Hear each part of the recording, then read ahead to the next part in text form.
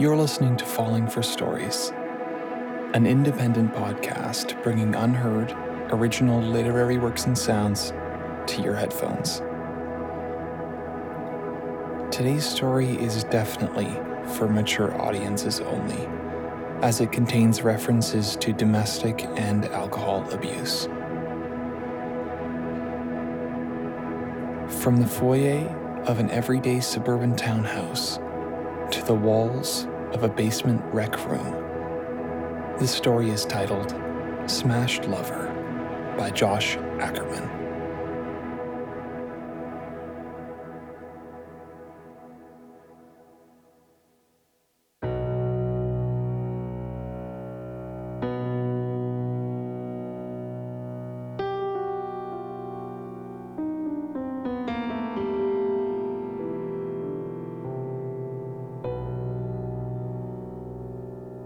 The last time I came home to my husband, I'd brought groceries into our duplex townhouse on my own. Brown paper bags crinkled as I hung the house keys at the front door. Floorboards creaked underneath as I slipped off my shoes. The door nudged me and I jiggled it closed. It sprung open, so I slammed it shut. Distant laughter came from our shared basement where our neighbor watches TV. The two men, the neighbor and my husband, used to be close friends. They'd watch movies together in that basement rumpus room. Looking around the living room, I saw a shredded Polaroid picture of the two of them. A picture of the fellas hammering our downstairs makeshift bar together. The photograph was torn into frayed pieces and scattered across our hardwood floors leading into our kitchen, like rose petals scattered by a lover leading you into the bedroom. I'd been gone an entire weekend staying at my sister's place.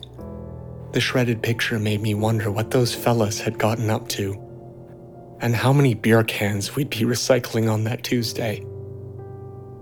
I walked into the vacant kitchen carrying those heavy grocery bags. The refrigerator clicked, then hummed as I opened it. On its shelves sat 3 beers attached to a set of plastic rings that once belonged to a 6-pack. I took the egg carton from the paper grocery bag on the floor, then slid it into the fridge, then slid in the milk. Broccoli and carrots I put into the crisper. The last thing I grabbed was the ground beef. It had thawed into a squishy brick. Tiptoeing over to the basement door, I tried not to wake my husband. He was probably in the upstairs bedroom sleeping off a hangover. I twisted the door open and saw the dark, narrow, wooden staircase leading into the shared basement space. I flicked the light switch, but the bare bulb above me remained dead. One of the fellas may have left it on all weekend again, burning out the bulb. Laughter echoed up the stairs, then it burst into muffled screams. Our neighbor must have been watching a horror film. Walking down the stairs, I was greeted by a new renovation done to our basement that I'd never seen before. Drywall now divided our usually shared space from the neighbor's side. Slinking down the stairs through the slender light path streaming from the kitchen, I then saw the blood-soaked sledgehammer leaning against the freezer.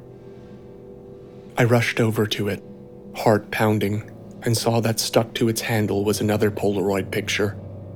A picture of one man trapping another man, who looked to be sleeping inside the drywall.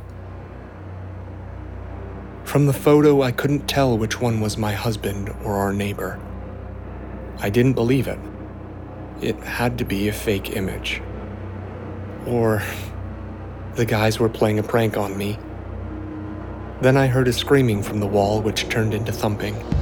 I wandered past the freezer chest as I let go of the thawed ground beef pack. It hit the cold concrete floor with a squishy thud. The wall thumped, and with each knocking sound coming from it, my heart beat faster. I snuck over to the foreign wall as if it were a dangerous, living thing, and I pressed myself against it, first with my hand. The drywall felt dusty and cold to the touch. In the dark room, I saw one final picture taped to the middle of the wall, and in it, I squinted through the dim light at the image of our neighbor and me sitting on the basement stools, kissing. I put my ear to the thumping wall, and somewhere inside it I could hear it whisper my name. Clinging to it, I froze, as if anyone watching me would leave if I just kept still. That thumping wasn't coming from a TV on the neighbor's end. I had to believe the photos. Someone was stuck inside that wall.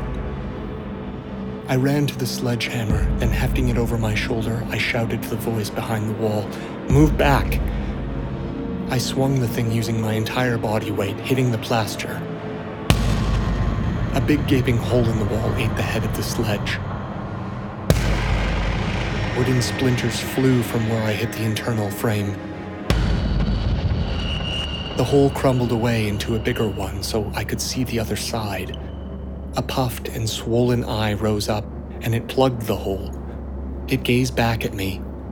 Then it fell away into the space between the wall as the person inside collapsed.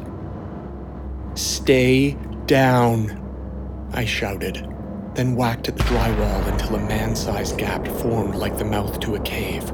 A severely beaten man, with pink swelling skin like pounded meat, slumped into me. His fingers squished between mine like jelly. His teeth smashed out. He sucked in a wheezing breath, and it whistled between his broken incisors. I could barely tell who this man was, but the smell of his sweat told me that this was my secret boyfriend, our neighbor. The upstairs floorboards creaked above us like they were alive and telling us to run. And for the last time since my husband's previous drinking binge, I pulled out my cell phone and called the police on him. And we hid in the dark, stifling our breathing sounds until we heard sirens.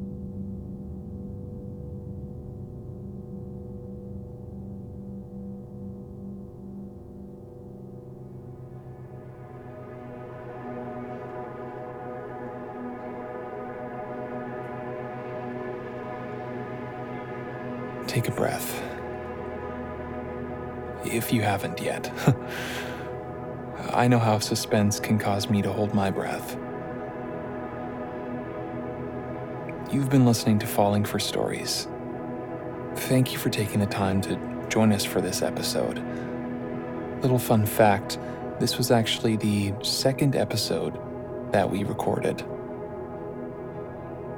If you want to hear more stories like this, you can follow us online at Falling for Stories and visit us at fallingforstories.com, where we post all of the words and sounds that you heard today.